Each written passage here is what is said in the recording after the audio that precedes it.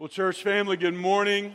So good to see you guys as we gather for worship again on the Lord's Day. Here at Palm Sunday, the beginning of this holiest of weeks, we get the opportunity to begin our service together this morning, just in a very unique, special time of worship here as we observe the ordinance of baptism together. You know, I was thinking about this moment this morning just in preparation, and I was reminded that this moment of baptism, that for us as a church family, it's a reminder of a couple of things in particular. Number one, most importantly, it is a reminder of the gospel of the Lord Jesus Christ. It is an outward, visible display of what the Lord has already done inwardly in the heart of the one, in the life of the one who comes to be baptized this morning. We are reminded that in the gospel, it is not the water that saves us, but it is the blood, the precious blood of Christ that saves us. And for the one who comes to be baptized on this Lord's Day, it's a declaration that he has died to himself, that he has died to his way of life. He has died to sin, and now, by the grace of God, the cleansing blood of Christ has been raised to walk in this newness of life. And so it's just such a blessed and glorious celebration of the gospel, but it's also a second reminder. There's a second remembrance that we have. And church, I want to say this to you just by way of encouragement to you. We are reminded this morning that when we, the people of God, when we take seriously the call of God to engage our coworkers, to invite them to church, when we take seriously the call of God to come alongside of those within the body of Christ, to share the gospel, to repeatedly tell people about the saving gospel of Christ, and when we take seriously the call to come alongside people and disciple them, that church, the Lord really does save His people. He really does do the work through you, the hands and feet of Christ. He really does do the work of bringing His people to Himself. And so for 1,000 reasons, we have opportunity to worship, to celebrate, to remember, and to give thanks. So let's worship together as we baptize our brother Matt this morning.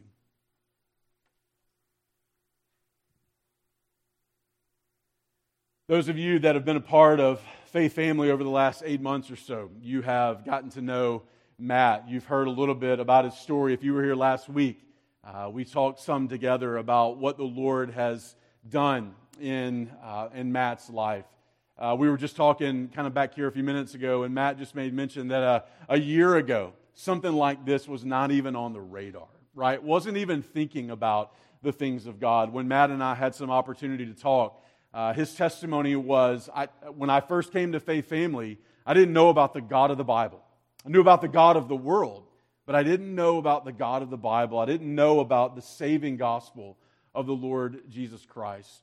But through, again, your efforts to love Matt, to invite him, to engage him, the Lord, bit by bit, week by week, month by month, has been working in Matt's heart, bringing him to a place where he has understood his need for a Savior, counted the cost even to say, I am ready and willing to follow the Lord Jesus Christ all the days of my life. And so, Matt, it is our pleasure, our joy to be with you in this moment. Matt, let me ask just some questions here for us this morning. Matt, have you come to a point in your life where you have understood the gospel and have believed in the Lord Jesus Christ and Him alone for your salvation? Matt, are you declaring before God and before this church family this morning that you have turned away from your sin and to Christ? And Matt, have you this morning, before God and these people, are you committing that you will follow the Lord Jesus Christ all the days of your life? And Matt, based on God's grace on your life, your profession of faith, it is my joy to baptize you, my brother, this morning, in the name of the Father, and the Son, and the Holy Spirit, buried with Him in baptism, and raised to walk in a newness of life. Love you, man.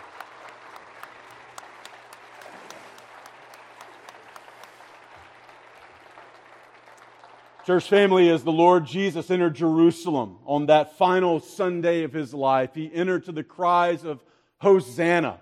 Blessed is he who comes in the name of the Lord. That word Hosanna meaning save now. And we have seen a glorious testimony this morning of God's salvific work. Let's stand together as Alex leads us in worship together this morning.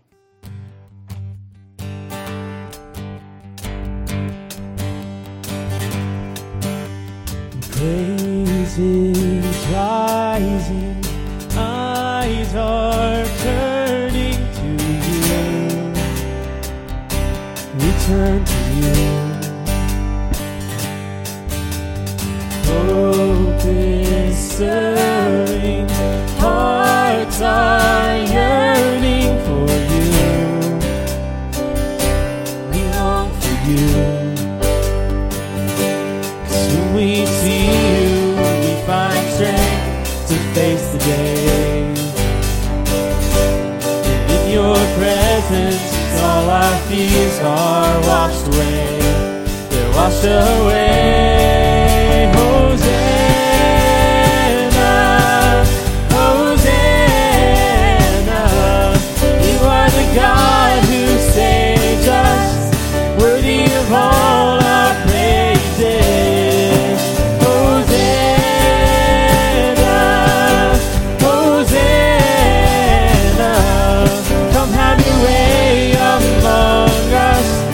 Welcome you here, Lord Jesus. Hear the sound of hearts returning to you. We turn to you. In your kingdom, broken lives are made new. Make us new. When we see you, we find strength to face the day. And in your presence, all our fears are washed away. They're washed away. Hosanna, Hosanna. You are the God who saves us, worthy of all our praises. Hosanna, Hosanna. Come have your way among us. We welcome you here, Lord Jesus. 'Cause when we see you, we find strength to face the day. And in your presence, all our fears are washed away. So when we see you, we find strength to face the day. And in your presence, all our fears are washed away. They're washed away.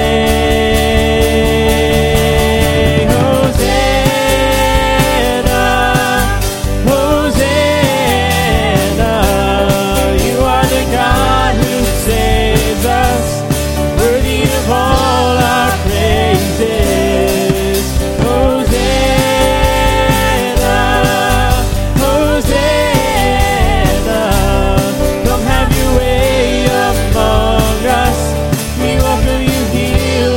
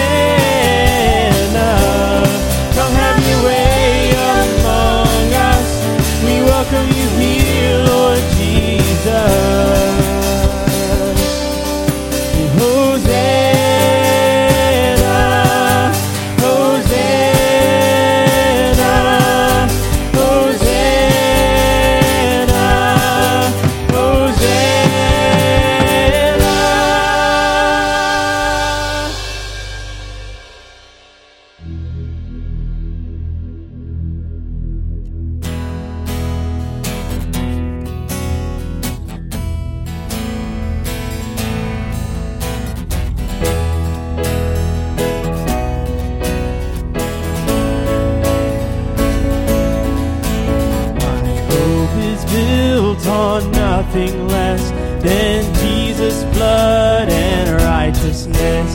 I dare not trust the sweetest frame, but wholly lean on Jesus' name.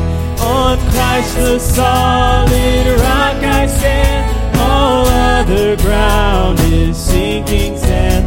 All other ground is sinking sand.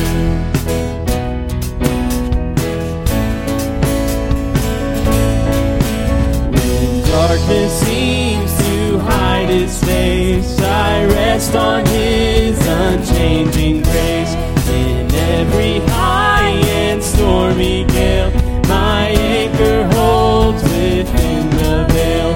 On Christ the solid rock I stand, all other ground is sinking sand.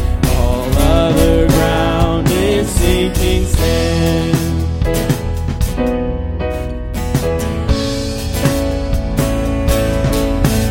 His oath, His covenant, His blood support me in the whelming flood. When all around my soul gives way, He in is all my hope and stay. On Christ the solid rock I stand, all other ground is sinking sand. All other ground is sinking sand.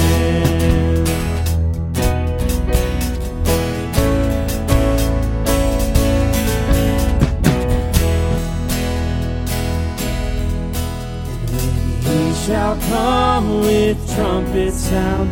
Oh, may I then in Him be found, dressed in His righteousness alone, faultless to stand before the throne.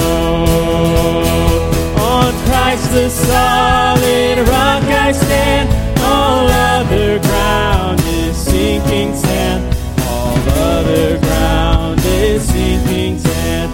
On Christ the solid rock I stand, all other ground is sinking sand. All other ground is sinking sand.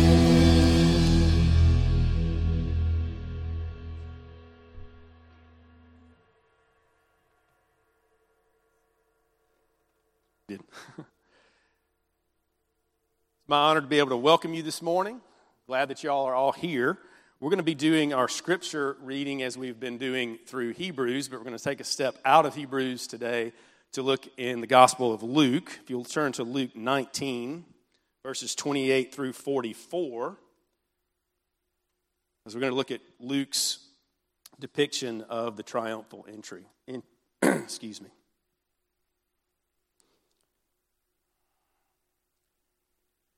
And when he had said these things, he went on ahead, going up to Jerusalem. When he drew near to Bethphage and Bethany, at the mount that is called Olivet, he sent two of the disciples, saying, "Go into the village in front of you, where on entering you will find a colt tied, on which no one has ever sat. Untie it and bring it here. If anyone asks you, 'Why are you untying it?' you shall say, 'The Lord has need of it.'" So those who were sent away and found it just as he had told them. As they were untying the colt, its owners said to them, "Why are you untying the colt?" And they said, "The Lord has need of it." And they brought it to Jesus. And throwing the cloaks on the colt, they set Jesus on it.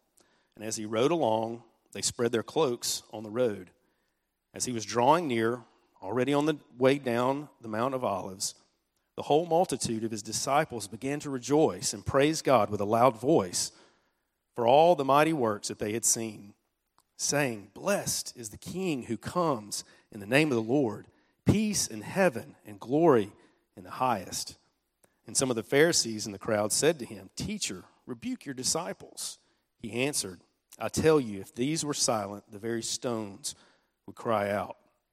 And when he drew near and saw the city, he wept over it, saying, "Would that you, even you, had known on this day the things that make for peace. But now they are hidden from your eyes. For the days will come upon you when your enemies will set up a barricade around you and surround you and hem you in on every side and tear you down to the ground, you and your children within you.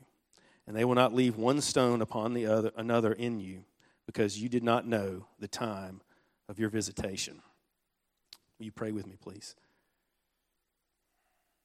Heavenly Father, blessed is he who comes in the name of the Lord. Peace and glory in the highest. Lord, you are deserving of all glory and adoration and majesty that we can bestow, and more so. Lord, the gift of your Son, the righteous one, the only one who could pay the price that we owed. Lord, you freely gave him on our behalf. Lord, knowing the extent with which our sins separated you, it was no small cost to send your Son and shed his blood for us. And so, Lord, we are so thankful. Lord, we love you. We thank you for the gift that is there in your Son. He truly does reign at your right hand.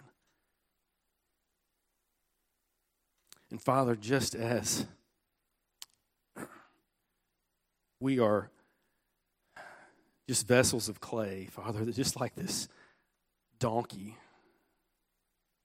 God, I pray that, Lord, when you say the Lord has use of you, need of your use, God, I pray that our hearts be prepared for obedience, to walk in the ways that you would have us to go, trusting what it is that you have for us to do, knowing that, as David mentioned, we get to be the hands and feet. I pray that that is our heart this morning. And Lord, at the close there, as we read Jesus' heart breaking over Jerusalem, Lord, I pray that our hearts break for those who are lost, those who are suffering, those who are separated from you. Lord, that there not be any among us who are in that place, Father, but that, Lord, we take your word, your gospel, your good news of Christ coming to the world. And I pray that for us, Lord, in this holy week, as we set forth, Lord, in this time of worship today and as we leave here, Father, that our hearts be set on the love that you have for us and the love and the opportunity that we have to go and tell others of Jesus. We ask this in Jesus' name. Amen. Amen. Church family, let's stand as we continue in worship.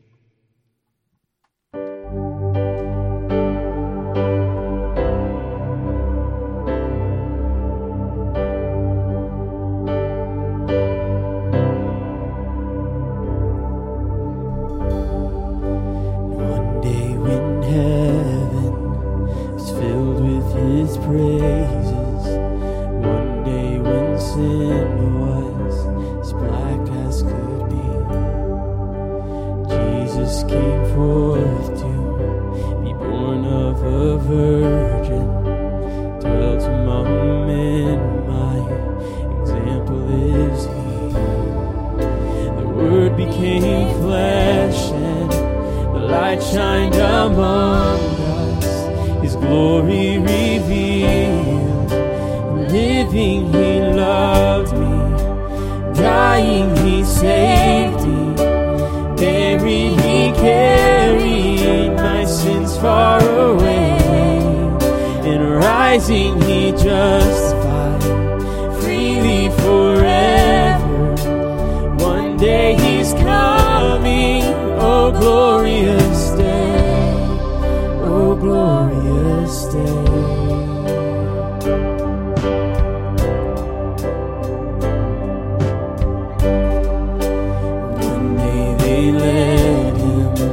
Calvary's mountain, one day they nailed him to die on a tree. Suffering anguish, despised and rejected, bearing our sins, my Redeemer is he. The hands that heal nations stretched out on a tree and took the nails for me. And living, he loved me. Dying, he saved me. Buried, he carried my sins far away. And rising, he justified freely forever. One day he's coming, oh glorious day, oh glorious day.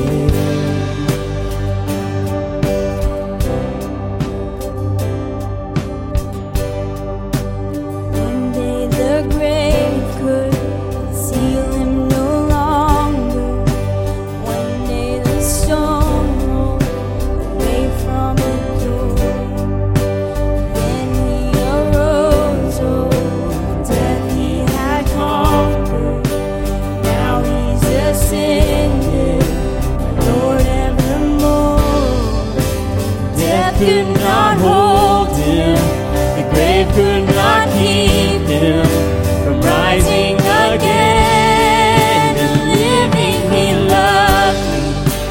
Dying, he saved me. Buried, he carried my sins far away. Rising, he justified freely forever. One day he's coming, oh glorious day, oh glorious day, oh glorious day.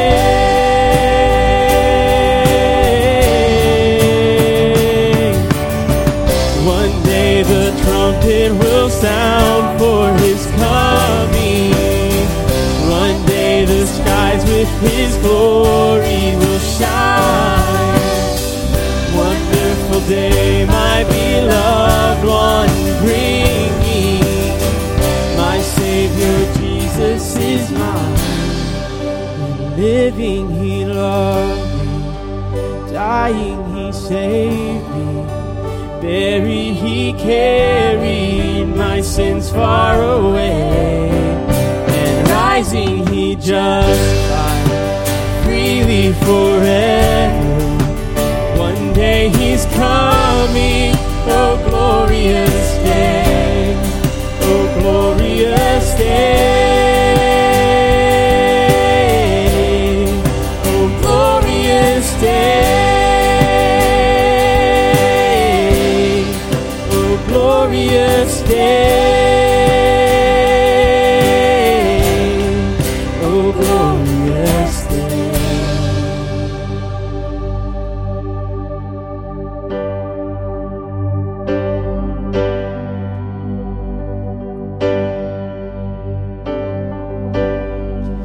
What is our hope in life and death?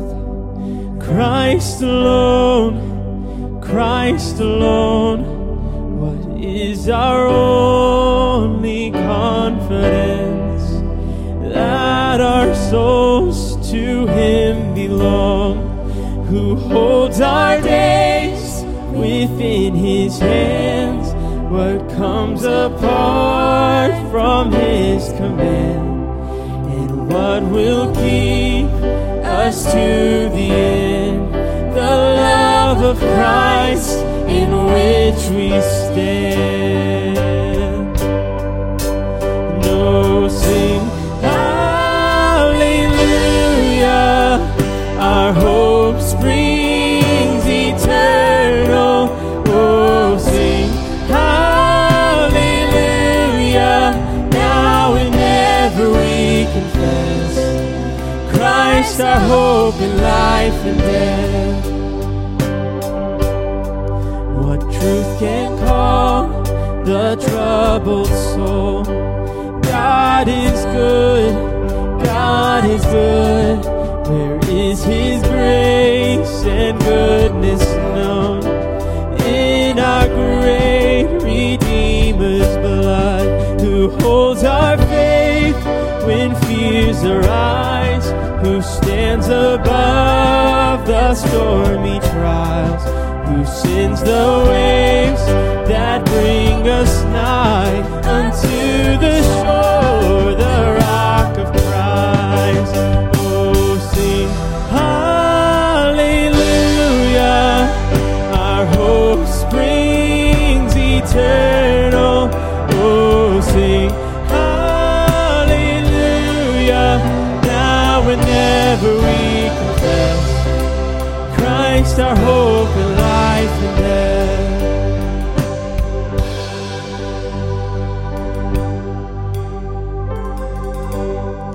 And unto the grave, what shall we sing? Christ he lives, Christ he lives, and what reward will heaven bring?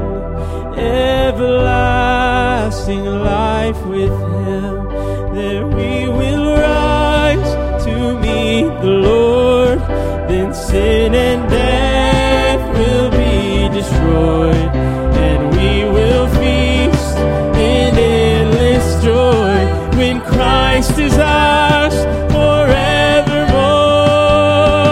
Oh, sing hallelujah, our hope springs eternal. Oh, sing hallelujah, now and ever we confess Christ our hope and life and death. Oh, sing hallelujah, our hope springs eternal.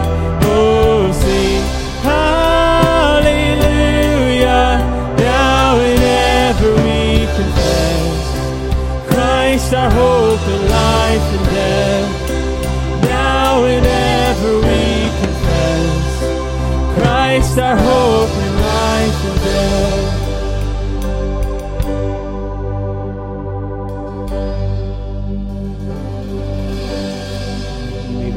You're welcome to take a seat. You already said that. Sorry. Christ our only hope in life and death. As far as the east is from the west, so far does he remove our transgressions from us. Last month we looked at 2 Corinthians 7:10 about godly repentance and godly sorrow over our sin, that it produces life without regret. But sorrow in accordance with the world produces death. And so this morning we're looking at 4:12 of Acts. You should be familiar with this.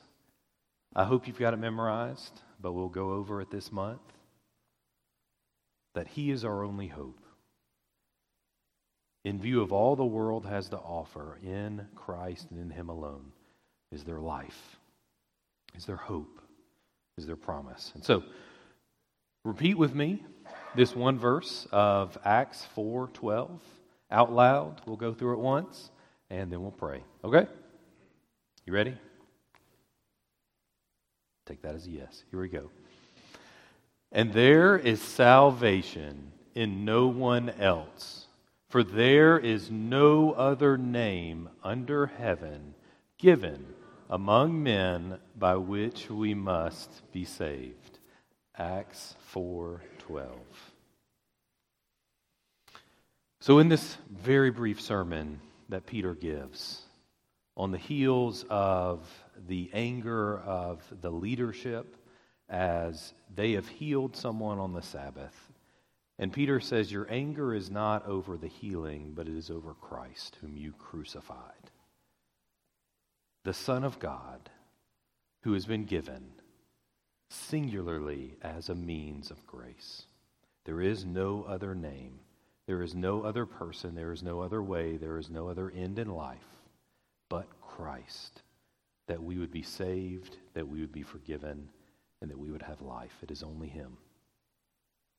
It's my hope and prayer that you know Christ this morning, that he is your hope, that you have trusted fully in the Son, that we are celebrating this morning, bittersweet as he is going forward to the cross to suffer and to die, but out of God's good pleasure that he would die, that our sins would be upon him.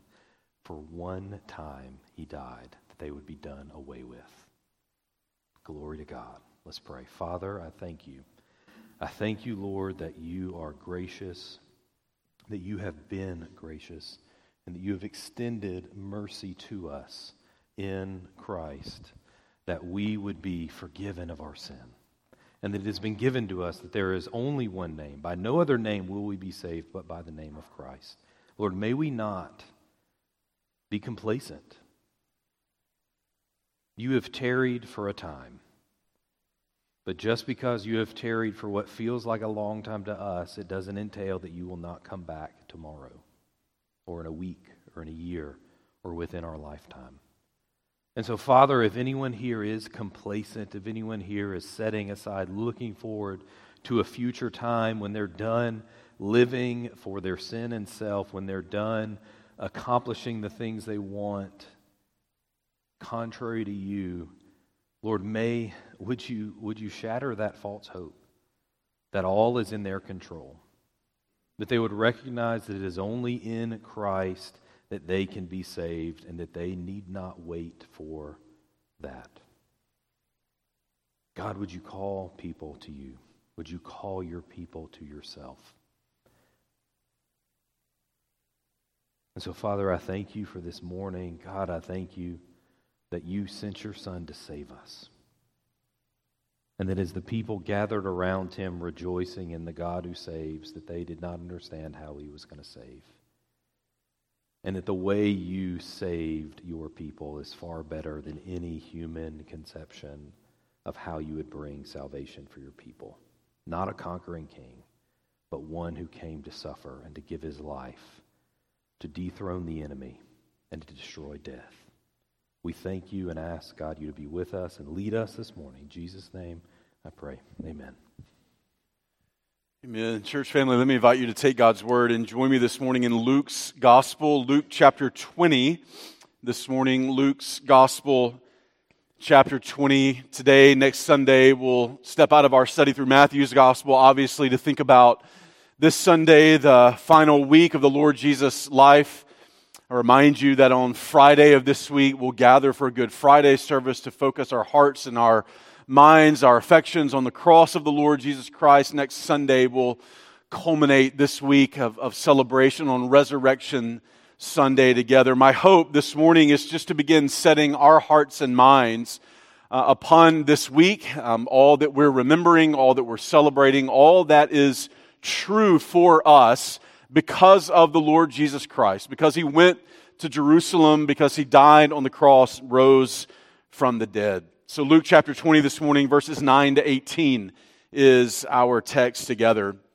When Jesus rides into Jerusalem on that final Sunday of his life, what we now call Palm Sunday, he rides into what is essentially a pretty volatile, mixed bag of plans and hopes and dreams. There's all kinds of people in the city of Jerusalem here, especially at the Passover, and all of them have various plans about what they're going to do that week, primarily what they're going to do with Jesus. There are varied hopes gathered in Jerusalem that week. Hopes about Jesus, hopes about getting rid of Rome.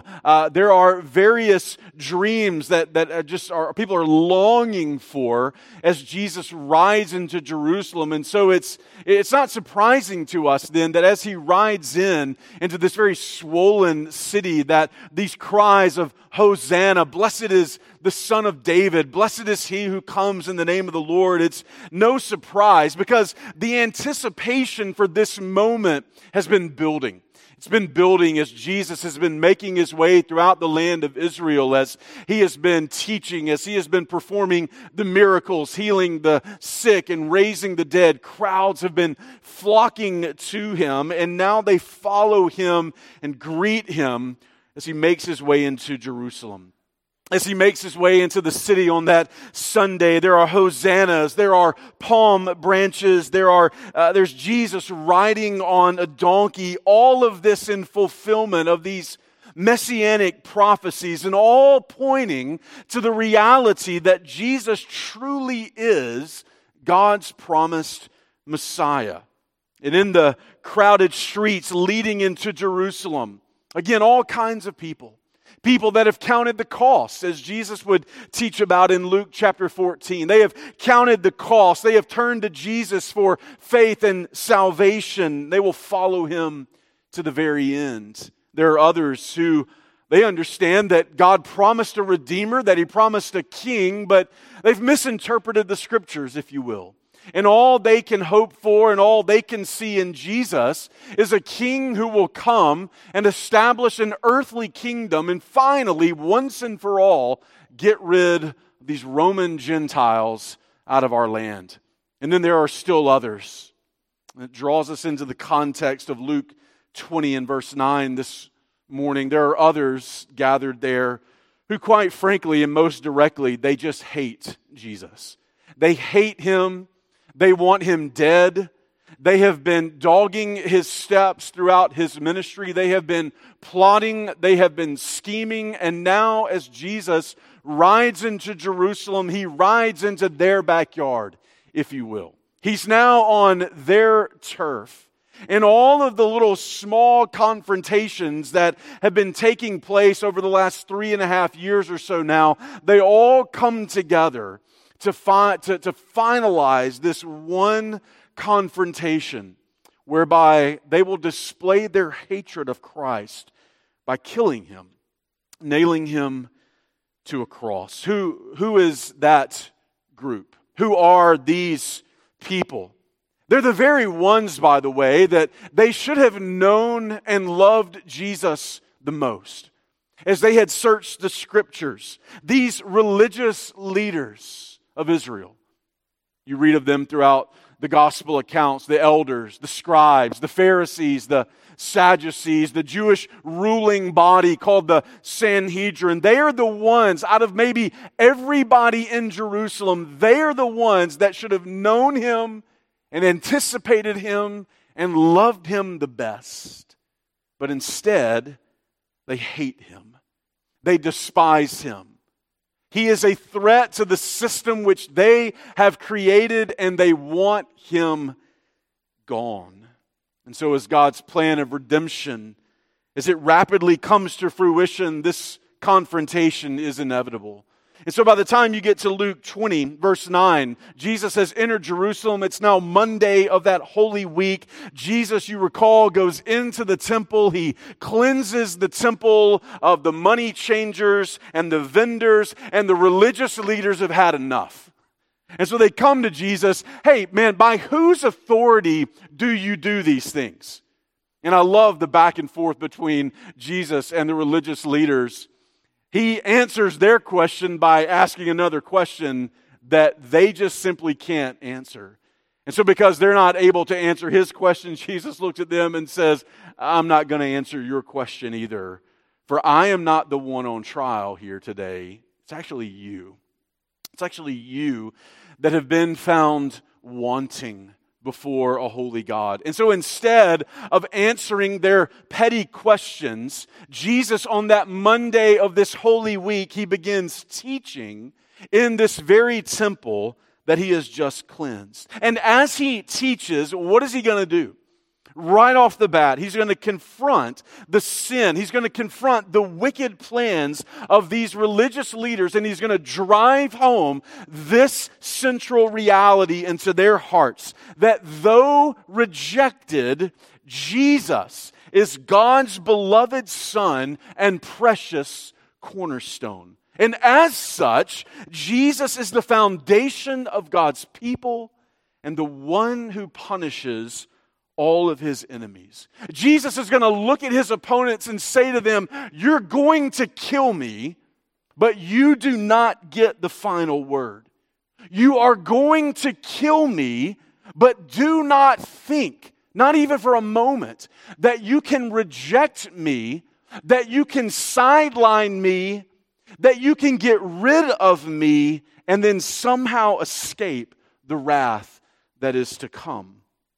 Church family, as we begin our celebration of this holy week, we find in today's text the absolute authority and the absolute necessity of the Lord Jesus Christ. As our memory verse for this month just told us, Jesus is God's only plan to save His people from their sins. And so therefore, Jesus will not be ignored today. Jesus will not be pushed off to the side. And to reject Him comes with the most grave and dire of consequences. Christian, for you in the room this morning, here's my hope for you, that you rejoice. That you rejoice at the beginning of this glorious week. And that you remember that your life and that your salvation, it is built upon the precious cornerstone, the Lord Jesus Christ. If you're here this morning, maybe you're not sure where you stand with the Lord, or maybe you know that you don't know Jesus as Savior. Here's our prayer for you this morning, is that you will understand the reality that no one can escape who rejects salvation through the Lord Jesus Christ. That you would hear the call of the precious gospel this morning, and that you would be saved through Christ. Let's look at the text together, church family. Luke chapter 20, starting in verse 9. And here's what I want to do. I want us to look at a couple of essential truths here. Two truths from Jesus' final days on this earth. These final days of His ministry as He's teaching. What are the two truths in the text here for us? So number one, I want us to see together that though God's message is rejected, God continually pours out. God continually shows grace. So though God's message be rejected, though the messengers be rejected, God, in almost unexplainable fashion, pours out continual grace upon His people. Look in verse 9. Jesus begins teaching in the temple here. And He began to tell the people this parable. A man planted a vineyard and rented it out to the vine growers and went on a journey for a long time. Jesus begins to teach a parable. If you've read the gospel accounts, if you've been familiar with the teaching ministry of Jesus, it is often that Jesus will teach in parables so as to illustrate the big point to which He's driving at. A parable is a teaching tool which tells a short story in order to illustrate a deeper and spiritual reality. Usually, these parables would take common everyday people and common everyday events in common everyday settings in order to drive home kind of the big spiritual truth that Jesus wants His hearers to understand. Here in verse 9, as Jesus begins this parable, He's using imagery. He's using a setting that these Jewish people and the people that lived in this region, something that they would have been very familiar with. The setting is that of a vineyard. It's that of a vineyard owner, and of vine growers who are charged with taking care of the owner's vineyard. Everywhere you go throughout this land flowing with milk and honey, you find these vineyards. It would have been a common experience for Jesus' hearers on this day to be walking along and to see vineyards and vine growers out there maintaining and keeping the vineyards. It would have been a common experience that they would have seen the vine growers reaping the produce, the grapes of these vineyards. But when Jesus begins teaching this parable in verse 9, their attention is going to be gripped, not just because this is something that they see often in their days, but their attention is going to be gripped for another reason. Remember to whom Jesus is speaking. While there might be many who are gathered around in this moment, He is directing this moment of teaching to the religious leaders of the day.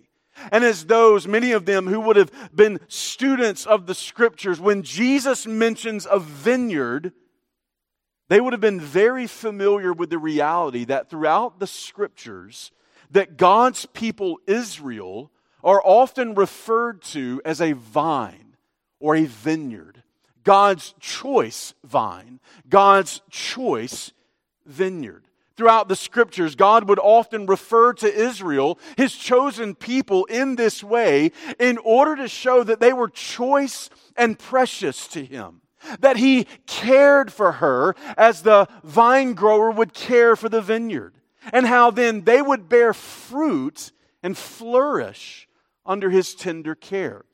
In order to help us understand this, turn back to Psalm chapter 80. Psalm chapter 80, just a couple places in the Old Testament where we see this language, God referring to his people as a vine or a vineyard. This is going to help sort of maybe the end of this parable make a lot of sense here in a moment. Psalm chapter 80, starting in verse 8. The psalmist recalls the past faithfulness of God and now calls upon God to rescue his people once again from their calamities. Begins in verse 8, you removed the vine from Egypt.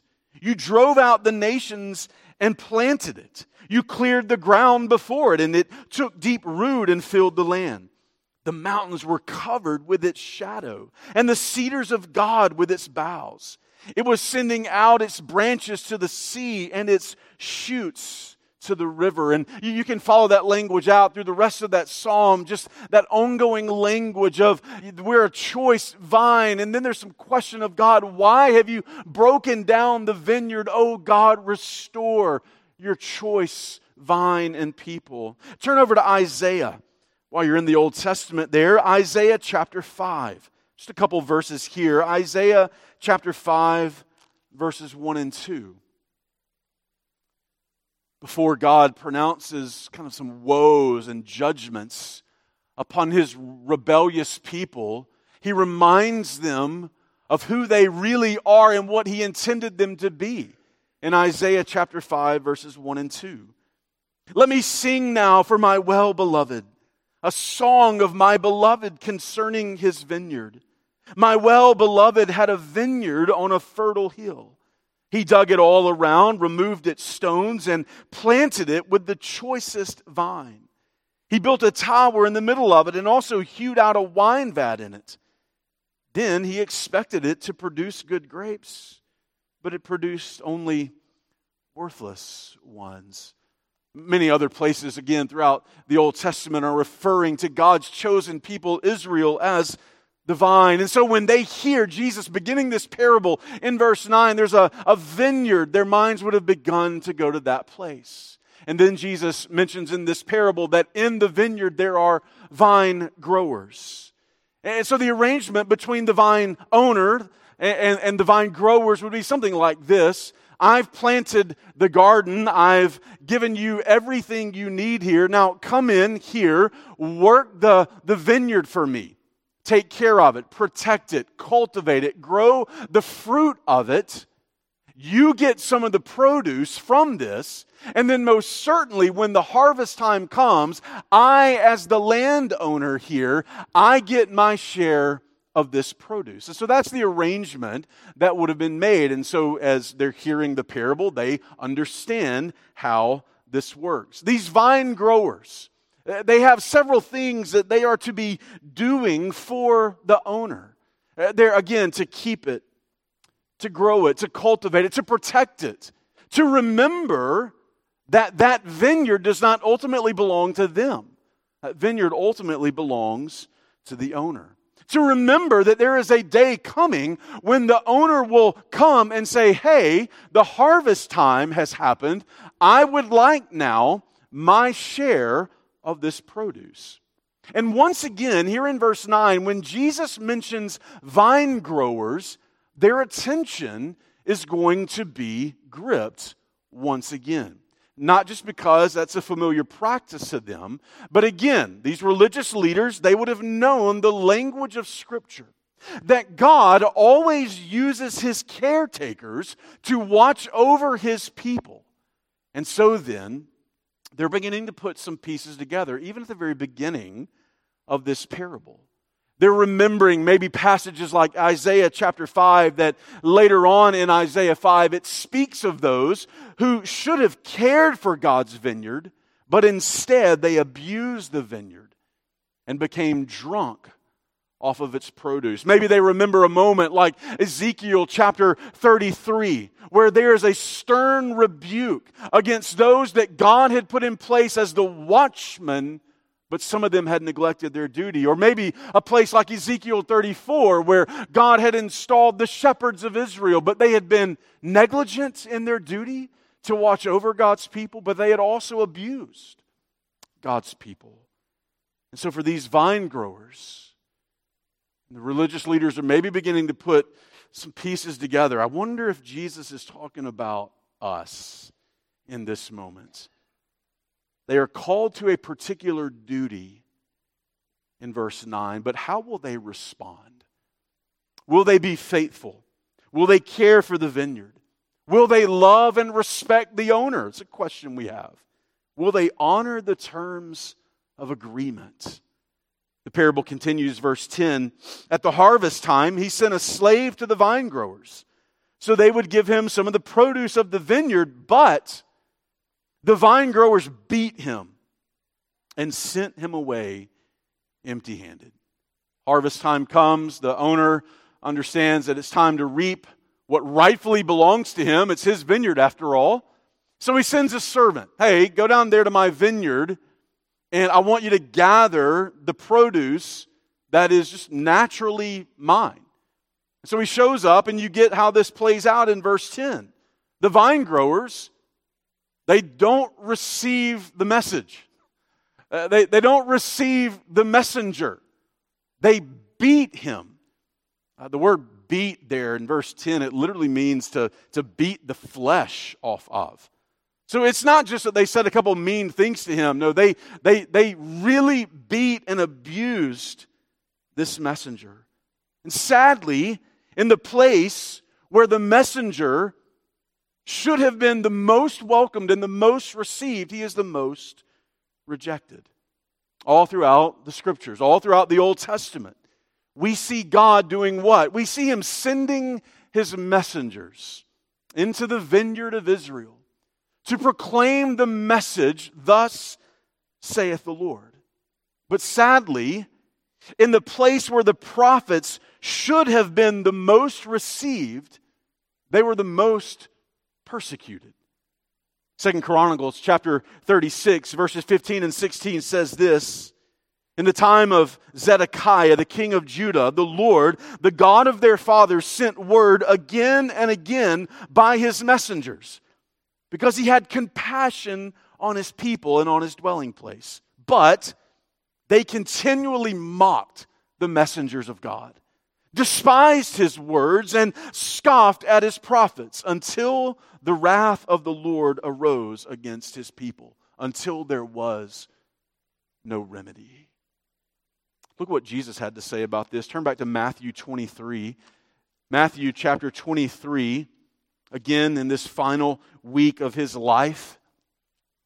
Look what Jesus says about the rejection of God's messengers, the rejection of the prophets, the rejection ultimately of God's message. Matthew 23, look down to verse 29. Woe to you, scribes and Pharisees, hypocrites! For you build the tombs of the prophets and adorn the monuments of the righteous, and say, if we had been living in the days of our fathers, we would not have been partners with them in shedding the blood of the prophets. So you testify against yourselves that you are the sons of those who murdered the prophets. Look down to verse 37. Jerusalem, Jerusalem, who kills the prophets and stones those who are sent to her. How often I wanted to gather your children together the way a hen gathers her chicks under her wings, and you were unwilling. If you were to look over in Hebrews chapter 11, verses 35 to 38, you would find a bloody testimony of the way that God's messengers and God's prophets had been treated throughout the centuries. Verse 10 of this parable is actually a shocking development. It is actually outside the realm of logical thinking that vine growers would treat a servant of the vine owner in this way. This is shameful. Everybody understands the arrangements. Everybody understands that the vine growers are not ultimately the ones in charge and that vineyard does not belong to them. And so then when they begin to beat and send away this servant of the owner, this is a shocking development. But it continues in verse 11. And he proceeded to send another slave. And they beat him also, treated him shamefully, and sent him away empty-handed. And he proceeded to send a third. And this one also they wounded, cast out. Messenger 1 comes back to the owner bloodied, beaten. And the response of the owner is, let me send another one. We read back in 2 Chronicles chapter 36 that the Lord kept sending his messengers. Why? Because he had compassion on his people. Let me send a second one. Surely there's some kind of misunderstanding, right?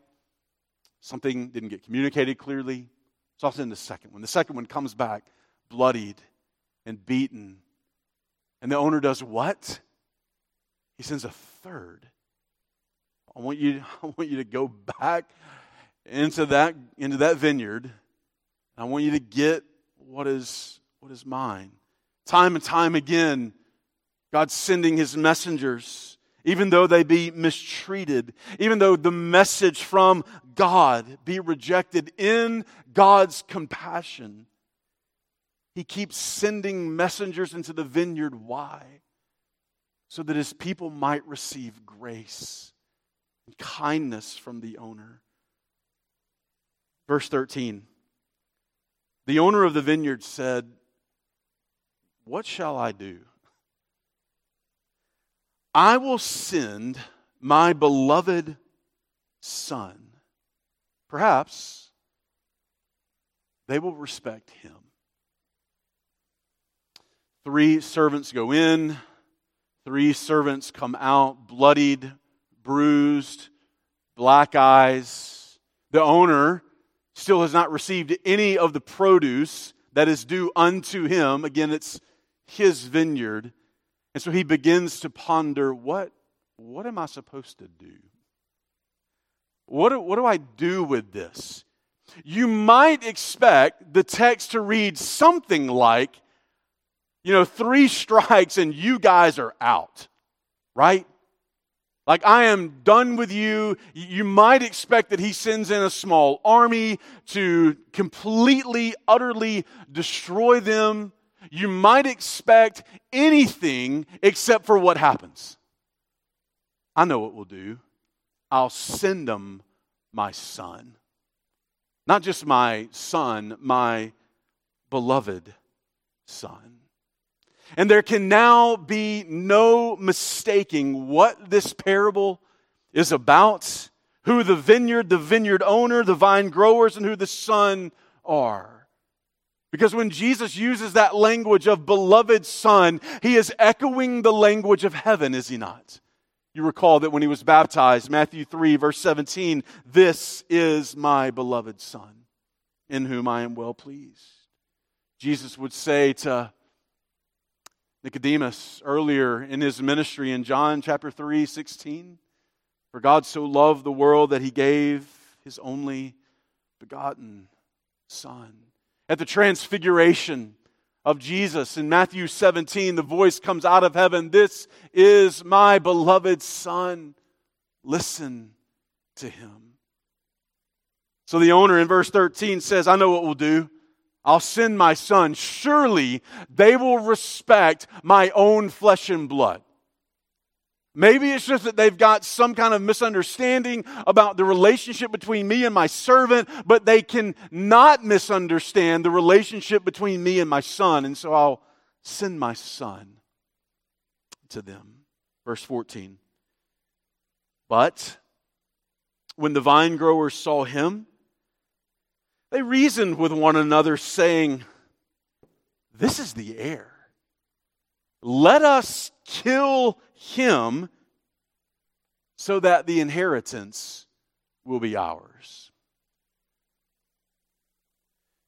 Do you see the absolute flawed logic in this? If I can just be so bold as to remind us that sin makes you stupid. It really makes you stupid. Hey, here comes the son. What do you guys want to do with him? Oh, I know. Let's do this. Let's kill him, and surely we'll get the inheritance in that. This is unbelievably shocking in verse 14. It's one thing to beat the slaves. 1, 2, and then 3. But the son?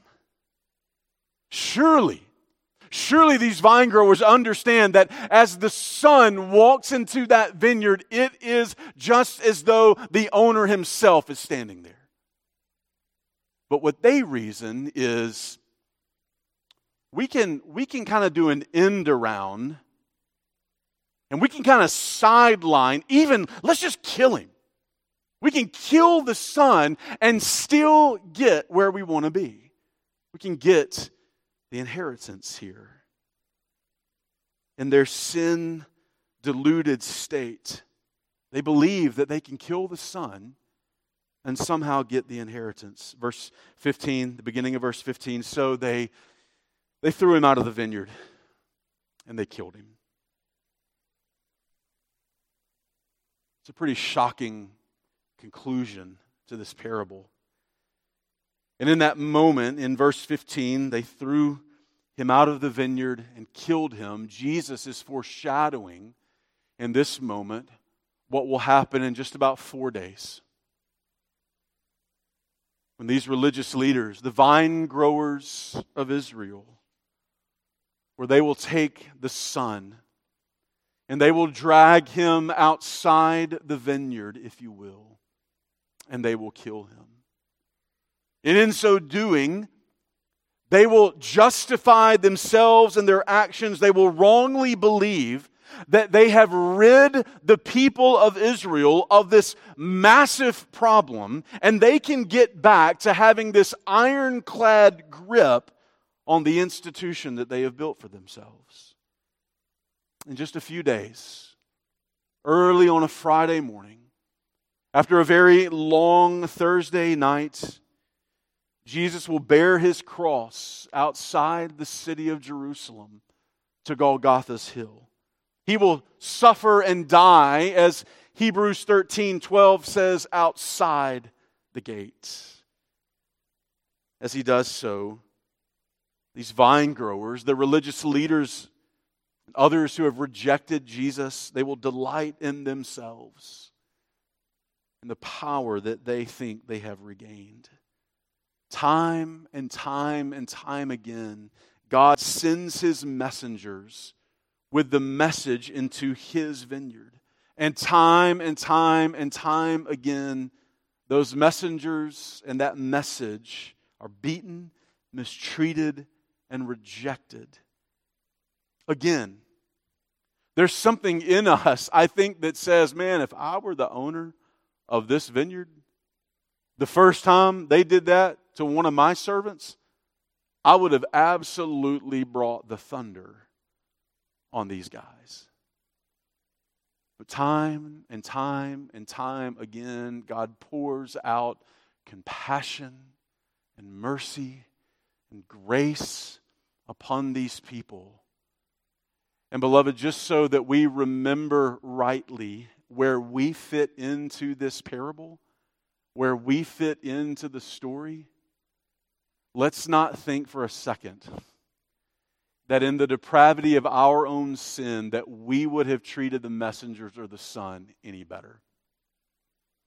We are those who have heard the message, we have ignored the message, we have rebelled against the message, we have sinned against a holy God. And everything, all logical sense says, we should be destroyed. praise God that the gospel, that it just doesn't have to line up with logical sense. And that God sends us His Son. He sends us His Son.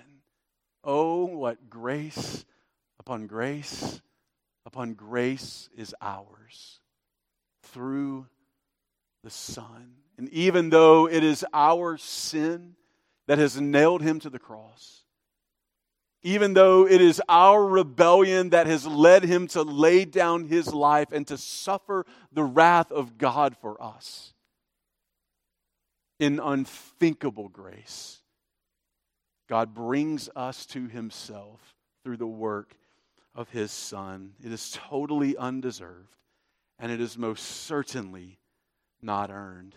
Though the message be rejected, God continually pours out grace. And then secondly,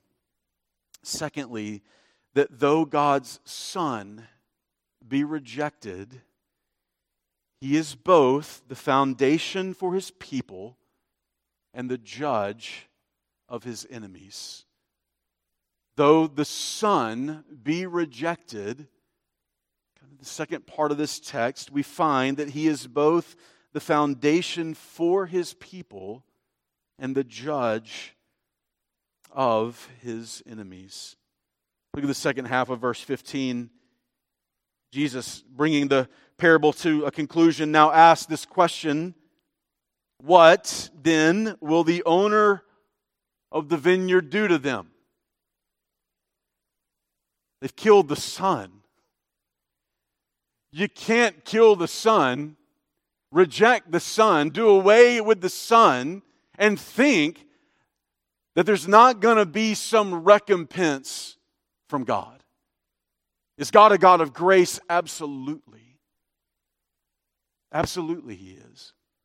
But there comes a day when for those who are not in Christ, those days and moments of grace come to an end.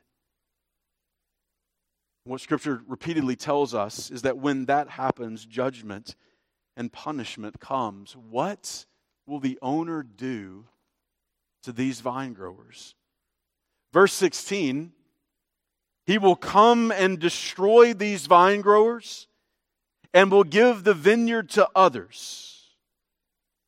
He will come, He will destroy them, and this little kingdom that they've built for themselves, this little vineyard that they've kind of been going along through the years, and they've been shaping this thing and crafting this thing and putting themselves into places of authority and prominence, it will be taken away from them. Matthew's gospel account of this says, and it will be given to others who bear the fruit of it. What does it mean in verse 16 when Jesus says that the owner will give the vineyard to others? Jesus means here that the gospel would go forth outside of the land of Israel, outside of the descendants of Abraham, that it would go to the Gentiles, that they, not these Jewish religious leaders, would become the inhabitants of this vineyard. Jesus had stated earlier in His ministry, John chapter 10 and verse 16, that He came as a Savior for all mankind, for people from every tribe, tongue, and nation. He would say that I have other sheep which are not of this fold. I must bring them in also, and they shall hear my voice, and they shall become one flock with one shepherd. You, the religious leaders of Israel, the ones who received the oracles of God, the very Son of God has been born into your people, in your land, but you have rejected, and so now here's the consequence. You are destroyed. This is taken away from you and now given to another people to be the inhabitants of it. And what is their response in verse 16? When they heard it, they said, "May it never be, Jesus." There cannot be a stronger refusal and negation in their tongue This is the strongest denial that they can give. Absolutely not. No way. It will never come to pass in that way, Jesus. It is unthinkable to these religious leaders that God would judge them so harshly and give the vineyard to others. They are completely self-justified, and they do not think that they should suffer any consequences for the mistreatment of the Son. They wrongly believe that because they are the descendants of Abraham, that this land was given to them by the promise of God, that it doesn't matter how they live or what they do with the Son. For all of their study of the Scriptures, they have missed it completely. And what they missed about Jesus is that when He rode into Jerusalem on that Sunday, a declaration is being made. And that declaration is this: you cannot reject the Son and receive the inheritance. You cannot reject Jesus and receive the inheritance. The King is here. And if you desire to be a part of His kingdom, you must receive Him completely. For He is the way, the truth, and the life, and no one comes to the Father except through Him. There is no other name under heaven given among men whereby we must be saved. You do not get to ignore the King and think somehow that He's going to let you be a part of the kingdom. You don't get to hear the King tell you, this is how the inhabitants of my kingdom live, and then say, no, I'm going to be a part of the kingdom, but I'm going to live how I want to live. I'm going to do me. You cannot reject the Son. But in their self-righteousness, this is unthinkable. Jesus, you're crazy. It'll never happen. Verse 17. But Jesus looked at them. The verb look there means He gazed intently at them. What must that look have been like? But Jesus looked at them and said, what then is this that is written? The stone which the builders rejected, this became the chief cornerstone. Tell me then, guys, what is this? Psalm 118, verse 22, Jesus is quoting here. What does this mean?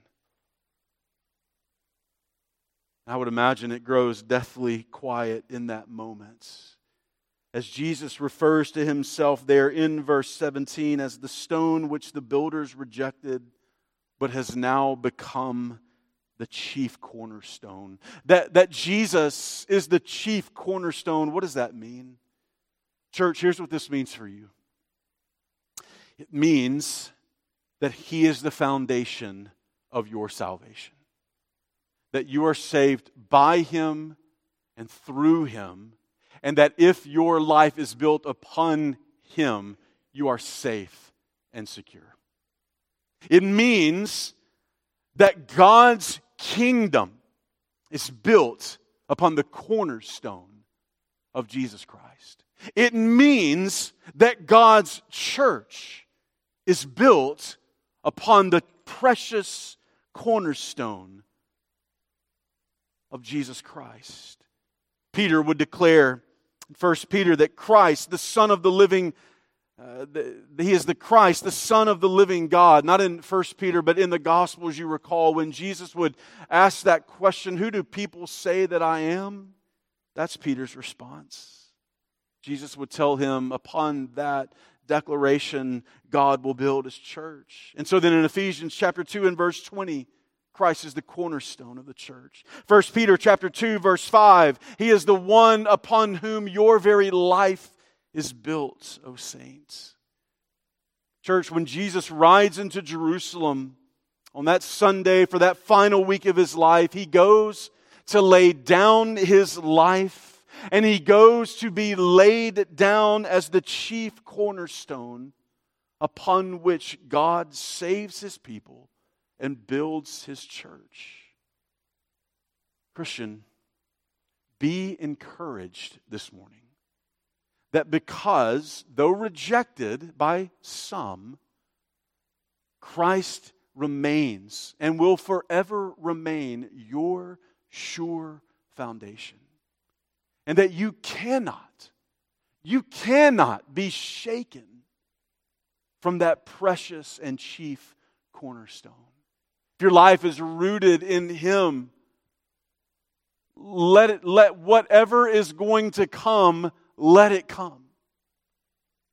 Whatever trials and whatever sorrows and whatever temptations and struggles, it will come, but you are safe if you are in Christ. One Baptist pastor from the 1600s, Benjamin Keach, what comfort may this afford to all such that are truly built upon the Lord Jesus Christ. Such churches are precious churches, and such souls are blessed souls. Their state is happy, and their standing is sure. Are you built upon Christ? Finally, just verse 18, everyone who falls on that stone will be broken to pieces, and on whomever it falls, it will scatter him like dust. One cannot reject Jesus and expect not to be crushed and punished, judged by Him. Though God's Son be rejected, He is both the foundation for His people and the judge of His enemies. There are two kinds of people in the room right now. Frankly, there are only two kinds of people out of all 8 billion people that inhabit this planet. There's two kinds of people. Those whose life is built upon the Son, or those who will be crushed by the Son. And when Jesus rides into Jerusalem on that final Sunday, that's essentially the declaration that's being made and the question that is being asked. Are you built upon Him, or do you stand as one who will be crushed by Him? You cannot reject the Son and think that you're going to escape the wrath to come. And so, Christian, as you embark in your celebration on this week, I am praying and trusting and hoping for you that it's a joyful week of celebration.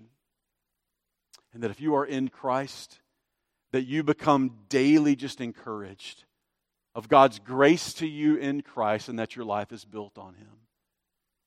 And if you're here this morning and you don't know the Lord Jesus Christ, you're not sure where you stand with Him, there's only two options.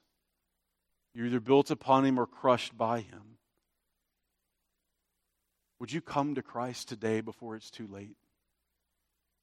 Would you turn to Christ in repentance of your sin, commit to follow Him, to live for Him, to honor Him, to bow the knee before Him? Would you join your own Hosanna with that of the people on that Palm Sunday? Save now. Save now. If you would call upon the name of the Lord this day, you will be saved. Let's pray together. Father, at the beginning of this really special week, our remembrance and celebration of the work of Christ in those final days of His life, particularly His death on the cross and resurrection on the third day. God, we're drawn in by the teaching of Christ to the reality that cannot reject the Son and somehow think to escape the wrath to come. God, for the church this morning, for those who are in Christ, God, I pray that they would just be so encouraged. Maybe they came in discouraged. Maybe they came in and were sorely tempted, even this morning. God, maybe they've had a week of struggle. Maybe they've had a week of doubt. Maybe they've had a week of just weak faith. God, would you remind them this morning that by your grace in Christ, that they are built upon the foundation of Christ, Father, because they have received your grace, responded to it, oh God, by receiving Christ, that their life is safe and secure. That their identity is Christ. That their life is hidden with Christ. That they are adopted to Christ's family. That they are in union with Christ. But God, would you also, in a moment of Spirit-given clarity, oh God, would you speak into the heart of the one that doesn't know Christ? God, would you show them the necessity and the authority of Christ from your word? God, that you would humble them. God, that you would break away the hardness of their heart before the day of judgment. When Christ comes again as the judge of the universe and brings forth judgment and punishment upon all who are not His. Oh God, break their pride now so that they will not be eternally crushed. God, show them that you crushed your Son so that they wouldn't have to be.